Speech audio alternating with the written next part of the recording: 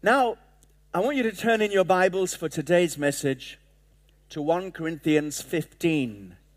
And even though the 11 o'clock service, we have a little more time than we had at 9 a.m., I still will not be able to read the whole of the chapter. I am so tempted to do that because it's a wonderful chapter. It's a powerful chapter.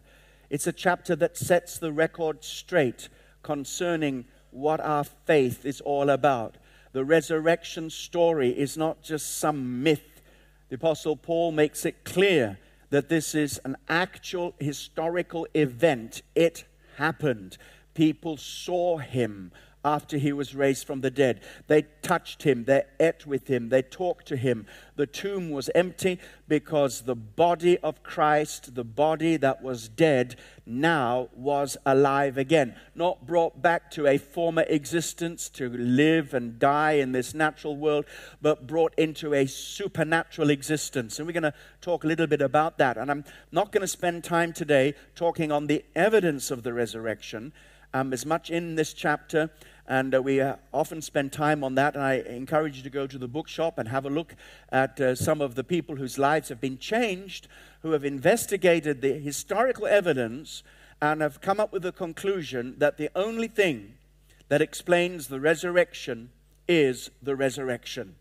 But I'm going to talk a little bit about what it means to us, because the resurrection of Jesus Christ is not just something that happened to him, and therefore we think of him as the resurrected one. Yes, that's true. But he is the first of many. He is the first fruits. And exactly what we see happening to Jesus Christ on Resurrection Sunday is our hope. And it is a physical hope. The Christian faith is not just some ethereal idea, some idealism, some ideas that we think about. It actually has to do with the world of space and time. It has to do with the very matter, the particles that make up our body, because our redemption is not complete just with the salvation of our souls. Our redemption will only be completed when we are resurrected with Christ and live with him in the future kingdom of God. More about that shortly. So I want you to turn 1 Corinthians 15. We're going to have a look at verse 50 to the end of the chapter. It's the climax of the chapter. A whole lot has gone on before. Please read the rest of the chapter later, but we're going to begin at verse 50. Now this I say, brethren, that flesh and blood cannot inherit the kingdom of God. Let me just interrupt and say, he's talking about this body, this flesh and blood body, this present body that we have. This flesh and blood cannot inherit the kingdom of heaven, nor does corruption inherit incorruption. Behold, I tell you a mystery.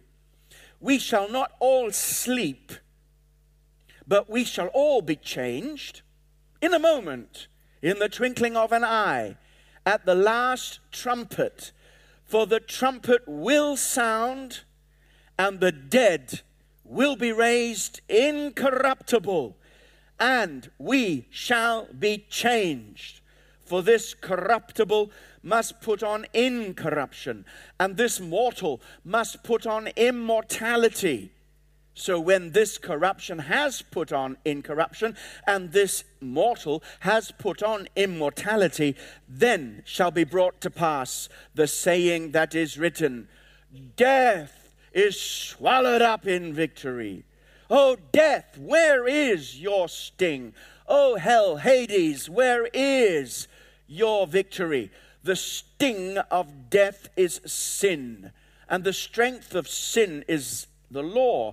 But thanks be to God who gives us the victory through Jesus Christ our Lord.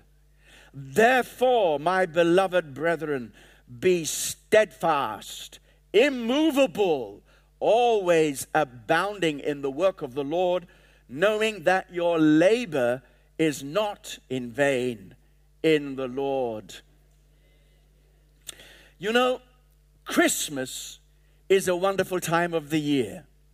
The truths that we celebrate at Christmas, the virgin birth, Messiah coming into this world, and all the things that has developed around Christmas, you know, all of the joys and celebrations. It seems to be the popular Christian celebration that is stolen and taken over by people who have no Christian faith at all, and they love to celebrate it. And I believe, however, we should focus even more on celebrating the resurrection story. The Easter story, the death and resurrection of Jesus, is in many ways far more a focus of the New Testament than those few chapters that deal in the Gospels deal with the incarnation. It's important. But Christmas story, the incarnation, is only the beginning of the gospel. In many ways, if we didn't have that much detail surrounding the birth of Jesus, and we only had the story of the cross and resurrection, our gospel would be complete. Provided, of course, we realize that Jesus did come into the world. But if we took out the stories concerning the cross and resurrection, we would take out the very heart of the gospel. In fact, we would have no gospel at all. That if Christ did not die for our sins, if he was not buried and raised again on the third day, we would have no message. We would have no faith. We would have no Christianity at all, and we would have no hope. All that we would have left would be the stories, now way buried in the mists of history, of a Galilean peasant prophet preacher who proclaimed a message and did some amazing things. But he gathered a crowd maybe for a while, but then he was crucified, and that was the end of the story. I doubt if we'd even have heard about him. But the fact that he did not stay in the grave, the fact that God raised him from the dead, declared him to be both Lord and Christ, has not only made sense of everything, it has given us our faith and our confidence, knowing that we are truly saved. Without Easter and the message of the cross and resurrection, nothing that we believe would make any sense at all. That's why the Apostle Paul, in the earlier part of this chapter, when he is describing in a nutshell the gospel, what it is, he mentions very specifically the cross and the resurrection. In 1 Corinthians 15, verses 3 to 4, Paul says, "For I delivered to you, first of all, that which I also received, that Christ died for our sins, according to the Scriptures, and that he was buried, and that he rose again the third day, according to the Scriptures." And so he says, this is the gospel in a nutshell. Christ died for our sins, was buried, and was raised again from the dead. And this morning, if you're in this building or under the sound of my voice and you're saying, what is all this Christianity about? We know it's something to do with a Christian message, something to do with Jesus, and maybe you know something about him, but you've never understood it. Today, you can understand this. Jesus Christ died on the cross for your sins and for my sins. He was buried. That was a conclusion. In other words, he really did die, very clearly dead. His physical body lay dead in the tomb. But the third day, God raised him from the dead. And when God raised Jesus from the dead, it vindicated everything that Jesus ever said and everything that Jesus ever claimed. Therefore, we can confidently say that Jesus Christ is Messiah. He is the Son of the living God, and he is Savior and Lord. And today that calls for a response from you. There are people here today who have never had that challenge, never responded to that challenge. And so today, with boldness in resurrection power, I say to you, repent of your sins, put your faith in Jesus Christ, and be saved. And by the end of this message, you're going to be glad that you are saved, because what is waiting for you is a story of glory untold, a life with Jesus Christ that is not just floating around with the angels on the clouds, but a real physical resurrected life that is real and practical in this place that God is making our home. Our home, planet Earth, needs a bit of renovation, to put it mildly. But the resurrection tells us that there is a new creation coming, a new heavens and a new earth, and we will live there physically in our resurrected bodies. No, these aren't just a few philosophical ideas. This has a relation to life in your body. And so the resurrection makes sense of it all. Some people were struggling with this in Paul's day. Don't think that just because we live in a modern scientific age, that the very notion of dead people coming to life again, which is absolutely, totally ridiculous scientifically and naturally. But it's not a puzzle, really, because we don't believe that this world is all that there is. We believe that God created this world and all its natural aspects, its natural forces and rules and natural laws and all the stuff that science happily discovers and works with, or as wonderful as that is not the final reality. The Bible declares that God created the heavens and the earth. And the Bible says God will recreate it because it has gone wrong. Death itself is the greatest marker of what has gone wrong. Death is not the natural state. God did not plan it this way. He put us on this planet that we should live with him forever. But because of sin, corruption has entered into this world. Our world is not working as it should work. If we think of such things as sickness and disease and pain and suffering and death itself, these things were never part of God's original plan. They came because we rebelled against God. And God says, I am going to make all things new. I'm going to come down to that planet. I'm going to sort things out. Jesus Christ is going to pay for sin. He's going to reverse the curse, and he is going to be the first of a new creation. And this is the foretaste of what is coming. And so they struggled in those days. How did they struggle? They didn't struggle with a scientific problem. They're living in a pre-scientific age. They struggled with a philosophical problem. Because you see, their idea of salvation was getting the heaven out of here. See, the Greek philosophy thought that it was the soul that was the important thing.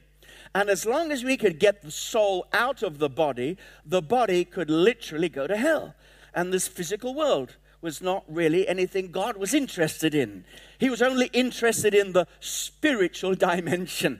But I want to tell you, when God made you, he made you spirit, soul, and body.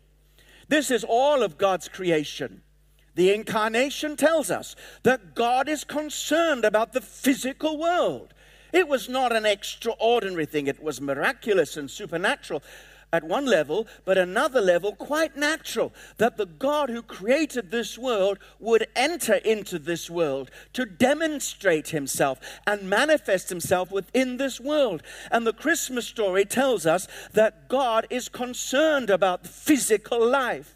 He's concerned about the planet. He's concerned about pollution. He's concerned about ecological matters. He's concerned about social issues. He's concerned about justice. He's concerned about employment. He's concerned about economics. He's concerned about family life. He's concerned about physical life. What you do with your body matters to God. And all the more so when we understand that the resurrection was God's seal of approval forever and a day, that the physical life is significant to God. And that's what resurrection tells us. And so they kind of were denying the resurrection. Oh, how terrible. They could hardly believe that God would take up a body and have to have food, eat food, and go to the loo and do all those disgusting things that we humans have to do. And they were denying some of them, that Jesus even came in the flesh. Imagine what they must have thought when Paul said, not only did Jesus come in the flesh, but he was resurrected in a body and lives forever in a resurrected body, and that's going to happen to you. And they said, no, we don't like this thinking. So Paul has to describe it to them and explain how important it is to them. And the first thing we need to know is that the resurrection of Jesus Christ was not just some phantom rising from the grave. Some spirit, some spooky-wooky person wandering around. And some people, even today, say, well, when Jesus came back to life, it was only his ghost, only his spirit. And they talk about this being a spiritual thing only. And somewhere, if you had the right archaeological dig, you'd find the remains of Jesus somewhere. Well, stop looking. You'll never find him anyway. He is not there. He is risen. The tomb was empty because Jesus was raised from the dead. And they had this, even the early Jews, not just these Greek believers, the early Jews had this as a possible explanation. Because in their culture, as in so many cultures today, there is such a thing as ghosts. And they have a lot of ghost stories. And I actually believe that a lot of the ghost stories that we hear about are not the spirits of dead people, but actually demonic spirits impersonating the dead. And that's what Spiritism really is. If you want more about that, read this book called The Challenging Counterfeit by Raphael Gasson. And he was a spiritist. And he discovered that his contact with spirits from the other world, dead people spirits, actually were not the spirits of dead people at all, but demonic spirits impersonating the dead, bringing a tremendous destruction in their life. But they had this kind of idea. So they could have explained it all. Yes, Jesus died and we've seen his spirit, and his spirit was around a little while and his spirit's gone back to God. But they never used that as an explanation. They said, you know what? Some of them, they thought he was a ghost to begin with, but when they began to touch him and talk to him and have breakfast with him and recognize that the tomb was empty, this was not just a spirit wandering around the place, a lost spirit waiting to go back to God. This was Jesus himself resurrected from the dead.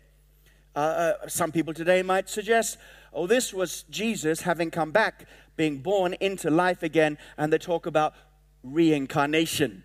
This idea that after you die, you come back, and you come back as somebody else. Reincarnation.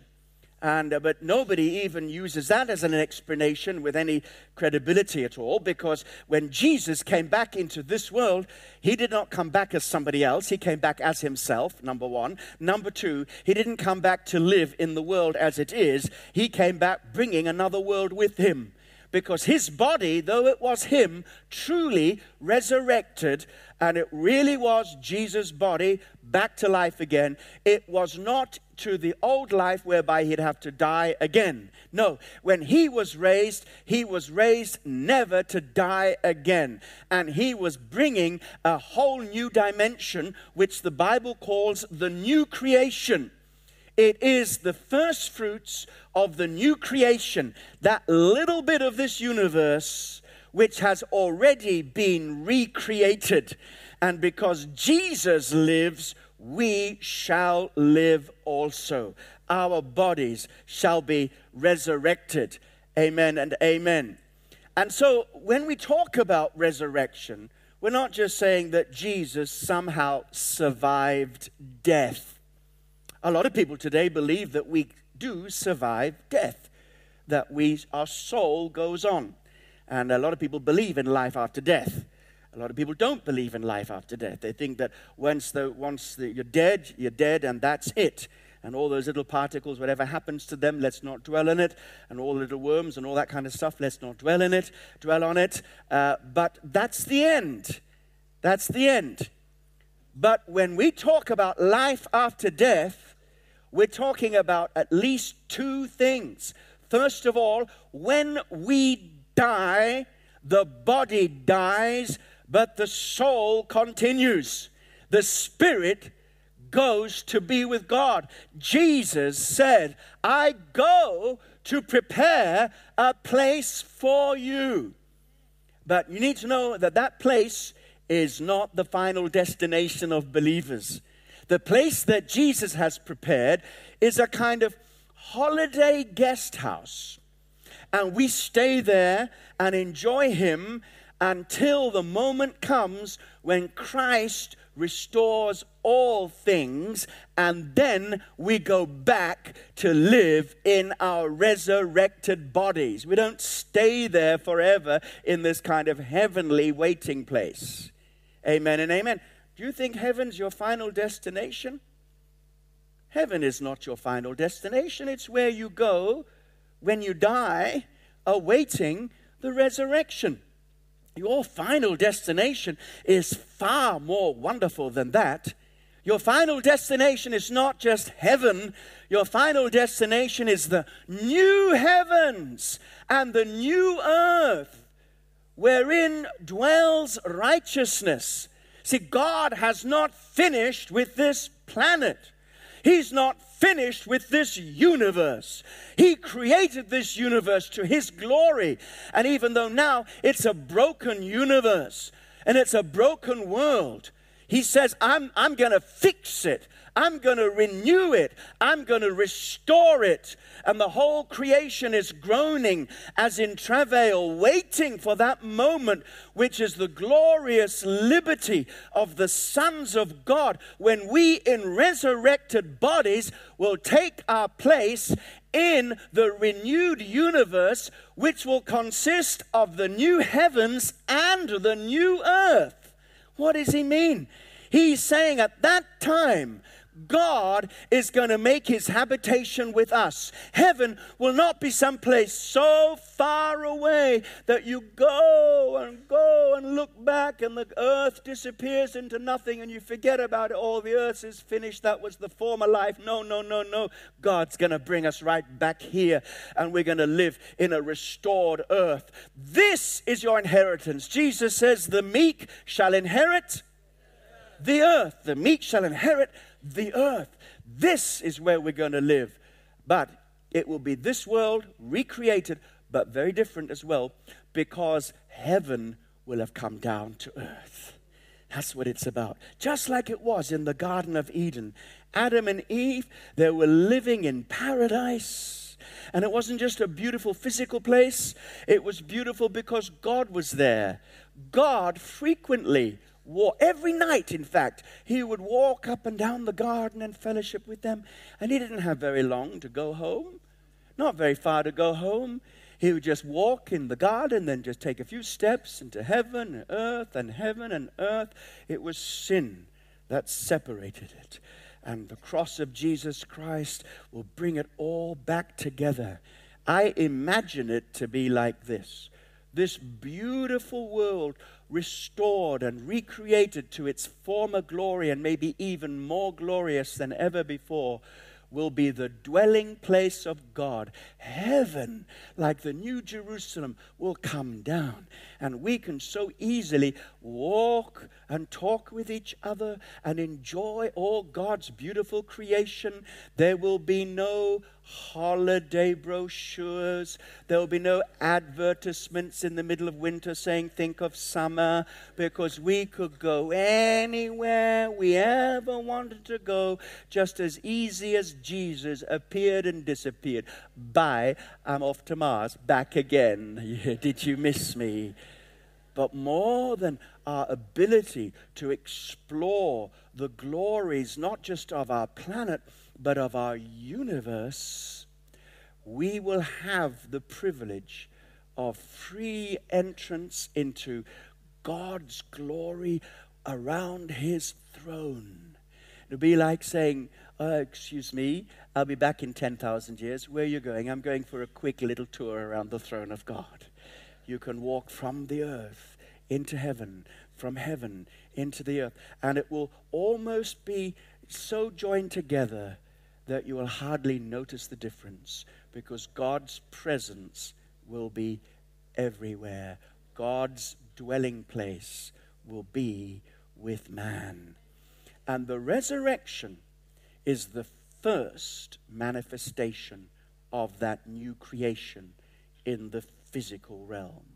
Already, we are spiritually recreated. 2 Corinthians 5:17, and this is the promise that God gives you if you yield your life to Jesus Christ today.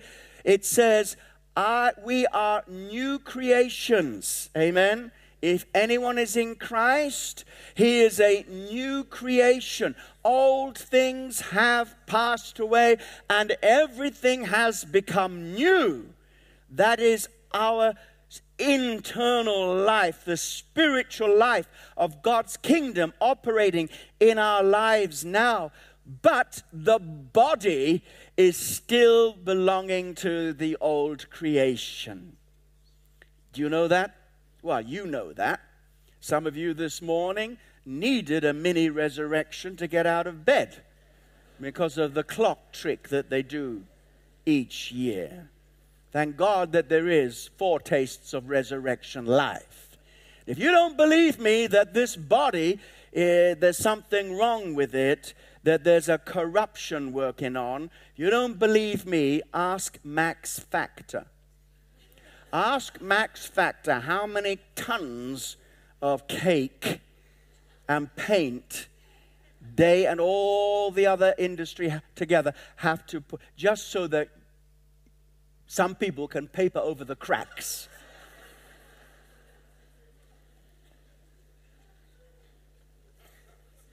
But if you peel away the paper, the cracks are there. I know it's impossible to believe, but I'm rapidly approaching 60 years of age. Hallelujah. And I don't want you to be deceived. This lithe, lean person that you see before you is actually getting older. Sometimes I allow the signs of aging to appear. Sometimes, or maybe even next week, I will cause them to disappear. But whether you are die by name or die by nature, you cannot disguise the fact that you're aging. And this body, well, thank God that the inner person is being renewed day by day. Hallelujah. You never get older inside. Not at all. You get more vibrant, younger, stronger, more anointed, more full of faith, more full of power. Katika jina la Yesu. Amen. Hallelujah. But that is old body. I'm noticing that sometimes, occasionally, I need a little nap in the afternoon. Now, you know, now on the serious side, we're joking about, physical aging, but there is a really serious side to this because there's stuff going on in our bodies that God never put there in the first place. The disease and sickness and pain. And that all speaks of this fallen, broken world. But the resurrection says, God says, I'm going to make all things new. There's coming a time when there will be no more pain. Have a look at Revelation 21, verses 1 to 5. I've got it all written up for you. Now I saw a new heaven and a new earth, for the first heaven and the first earth had passed away. Very important. Yes, this old creation is going to come to an end. The world as we know it is going to come to an end. And all of those who invest everything into this old world, this old creation, earthly dreams, earthly ambitions, earthly pursuits, earthly pleasures, all of that is going to go away because the new heavens and the new heaven and the new earth is going to be the place where righteousness is at home. And that's how you qualify.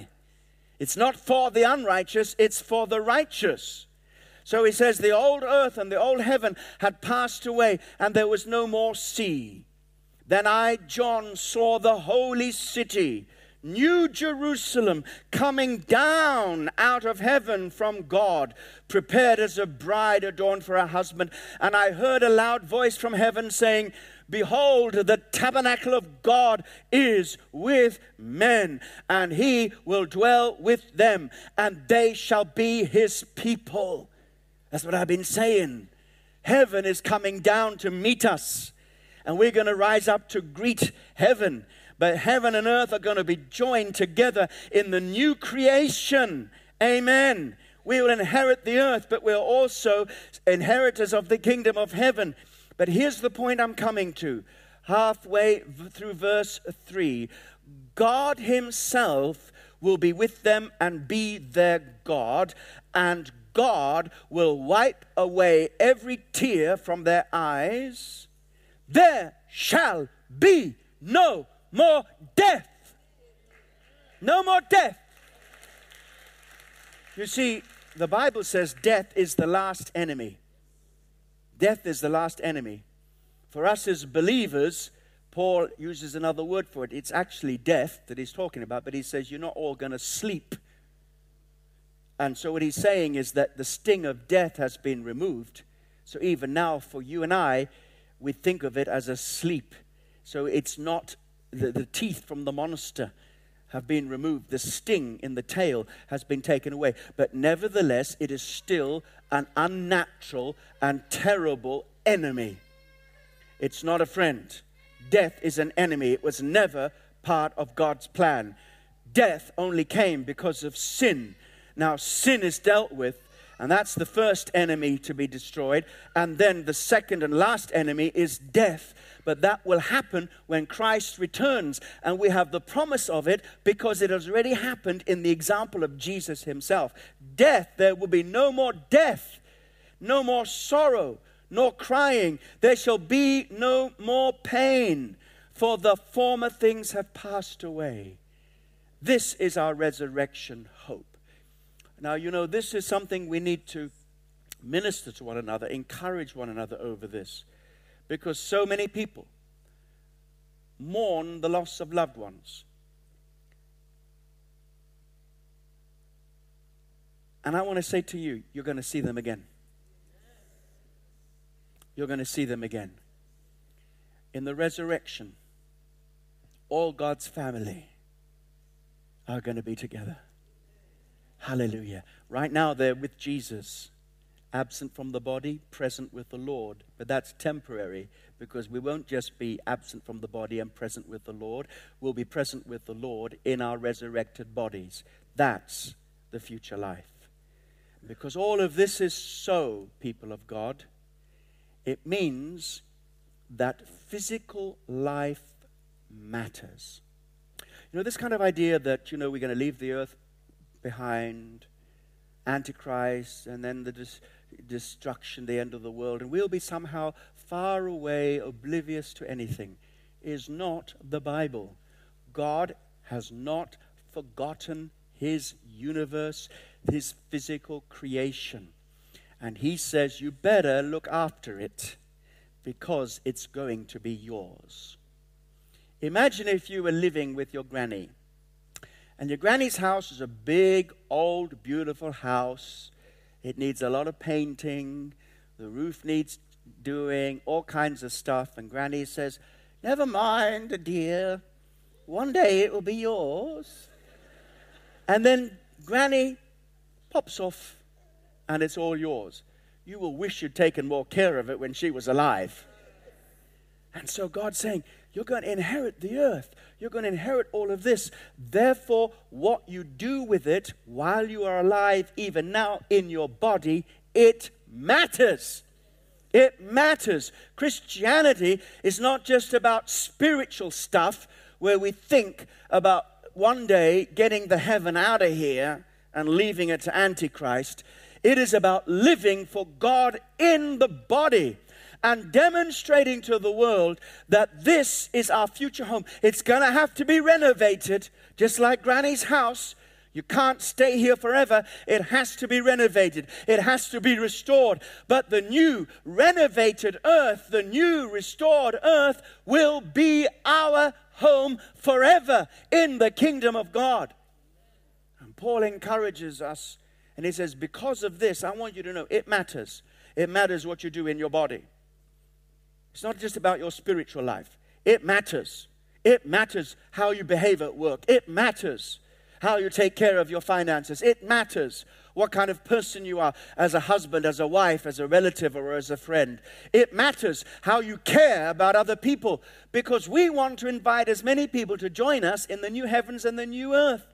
But they need to qualify by righteousness. Not their righteousness, but the righteousness of Jesus Christ. So when we reach out to people and build relationships with people and say, I'm going to tell you a secret.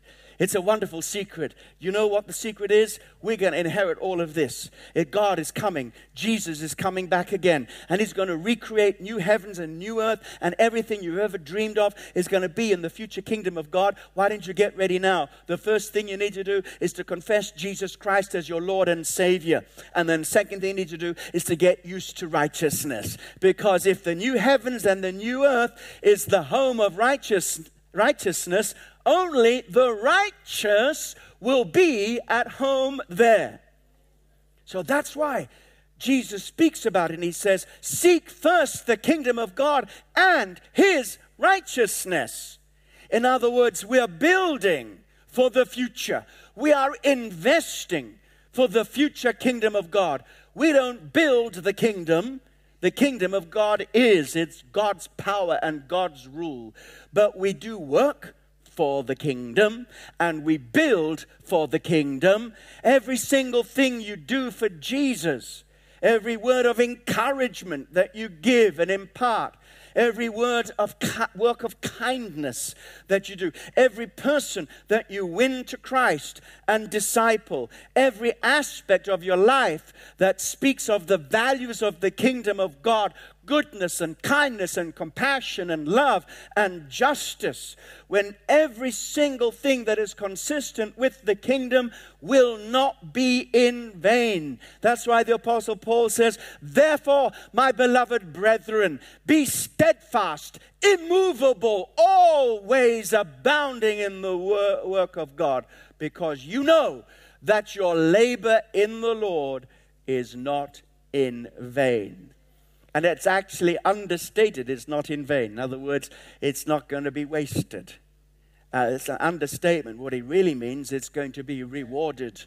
It's going to be something that you are investing in now that will bring fruit, not just for this life, but for the life that is to come. This is what it means. This is what true wealth and true riches are all about. Not storing things up on this planet, which is all going to be destroyed, with all of its gold and wealth and pomp and circumstance and selfishness and greed. All that's going to be destroyed. But what's going to remain is God's kingdom. The Bible says we are receiving a kingdom that cannot be shaken. And so when we live in a way that's consistent with the righteous values of the kingdom, in our personal life, our family life, our work life, our moral life, our sexual life, every single thing that we do that is consistent with God's kingdom, submitted to his rule over our lives, will not be in vain.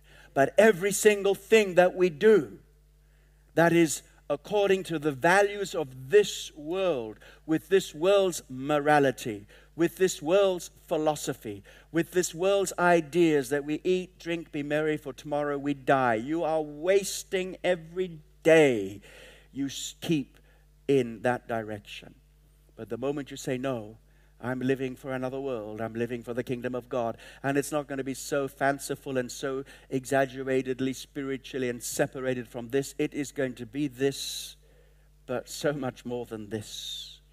It's going to be this world recreated, and God taking up residence, his dwelling place with us as his covenant people.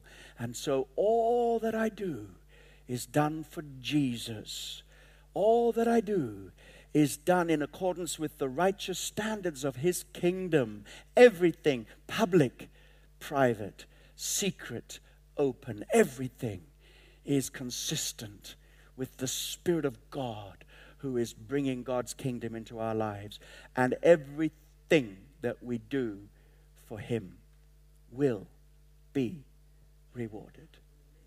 And so we go back to that first Easter Sunday 2,000 years ago, when God raised Jesus from the dead and gave us the promise, because you live, because I live, you will also live. Not just say, you're going to live forever in heaven somewhere. No. Because I live in my body, you're going to live. And you're going to have a resurrection body and a place in the resurrection order and a place in the kingdom of God, the future kingdom of God. And so this is so important. If today you're not a believer in Jesus and you thought that Christianity was all about these kind of ideas and beliefs and some things up there which are irrelevant, think again. It's very relevant. It's relevant how you live the rest of this day in this body. It's relevant how you plan your life. It's relevant who you choose to follow, because that relevance has to do with the ultimate reality.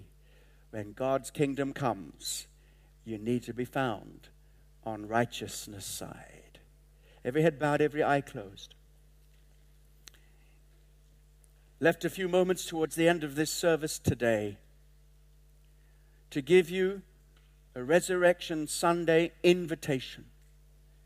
It is not the invitation that is coming from this church, Kensington Temple, Elim Pentecostal Church. It is not an invitation that is coming from our denomination or even from me personally. It is coming through an ambassador of the King of Kings, from Jesus Christ himself. For this is not my invitation, but his. And he says, repent, be born again, yield your life by faith in Christ to the powers of the kingdom of God. Surrender your life to the rulership of Jesus and watch him transform you first from the inside out, and finally on that day, your resurrection body will be waiting for you. You say, well, what do I have to do about this? It's very simple. You need to say, Jesus, I put my faith and trust in you. I recognize you for who you are. I believe that you died in my place on the cross. I believe that you really did die. You were buried and you were really raised again from the dead for my salvation. So I confess with my lips that Jesus Christ is Lord, and I believe in my heart that God raised him from the dead. If you can say yes to that, then faith has been quickened in your life, and you can confess Christ today. And here's how I want you to do it. We can all do it together. I'm going to lead you in a prayer. Please repeat the prayer after me. I want everybody, invite everybody to say it loud and strong. Even if you are already a believer, just say it strong so that it'll encourage others around you who are coming to Christ in this moment to say that. But before we pray, I'm going to pray for you. Every Christian praying. Father, I pray for every single person right now that needs to come to Christ. I know there are people, Lord, who came in semi-mocking, maybe interested, maybe a little bit press-ganged into being here, or maybe hungry and thirsty to know truth. Whatever their condition is, God, you are the sovereign God, and I believe that you've spoken to them. Now, by your Spirit, draw them into the kingdom of God. Amen and amen. Here's the prayer I want you to repeat. Everybody pray after me. It's a prayer in which you can ask Christ to be your Savior. Over the road in the coronet, watching online, wherever you are, here in the main auditorium, this is the prayer. Pray it after me if you want Christ to be your Savior. Lord Jesus Christ. Pray it after me loud and strong.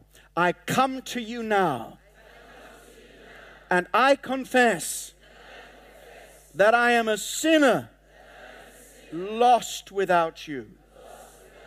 But I really want to be part of your kingdom.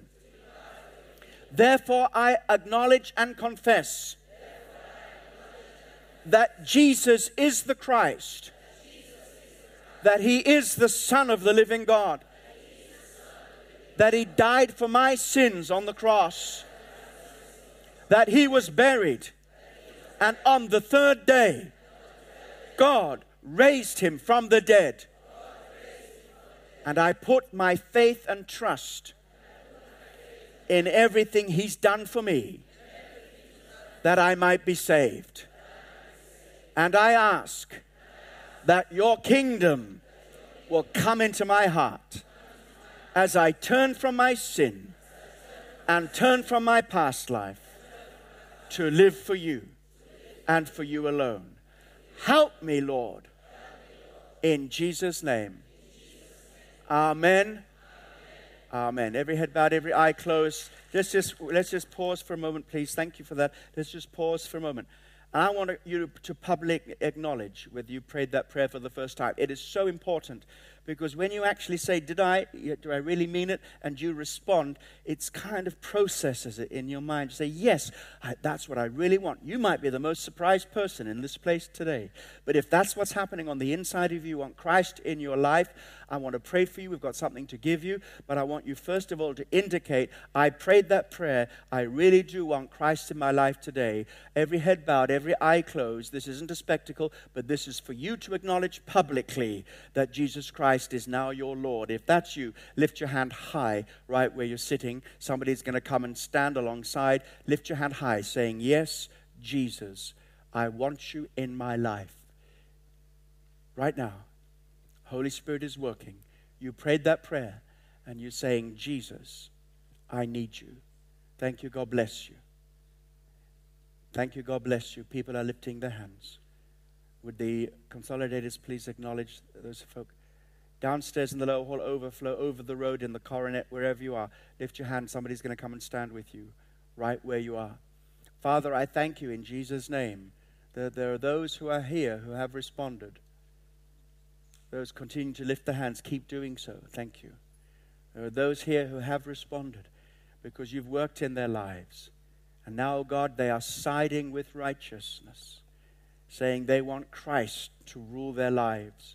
They're tired of the naturalistic life that has been handed down to them. They know there is more than this. They know there is life after death. They know that God is real. And now they know how it all works, that we are raised together with Christ in resurrection, power, and strength into a physical existence, not inheriting the kingdom in this natural state, but given immortality to live in the kingdom of God forever. Grant that you may bless them and strengthen them and use them for all of their life. In Jesus' name. Amen and amen. Okay, now we can give Jesus a wonderful praise. God bless you. I know we're going to come and summarize. Please come, Dudley.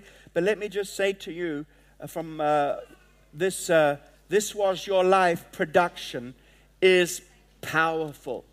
Whatever you think about the standard of production, which I think is high, that's not the main point. The main point is the message. And we've seen scores and scores of people come to faith in Christ. Tonight is the last night, 7:30. Need a little half hour extra to get ready. 7:30 tonight. Pack this place. Not just with yourselves, but with people who need to hear the message of Jesus Christ. Let this Easter Sunday, this Resurrection Sunday, be a Sunday to remember. God bless you. Thank you, Dudley.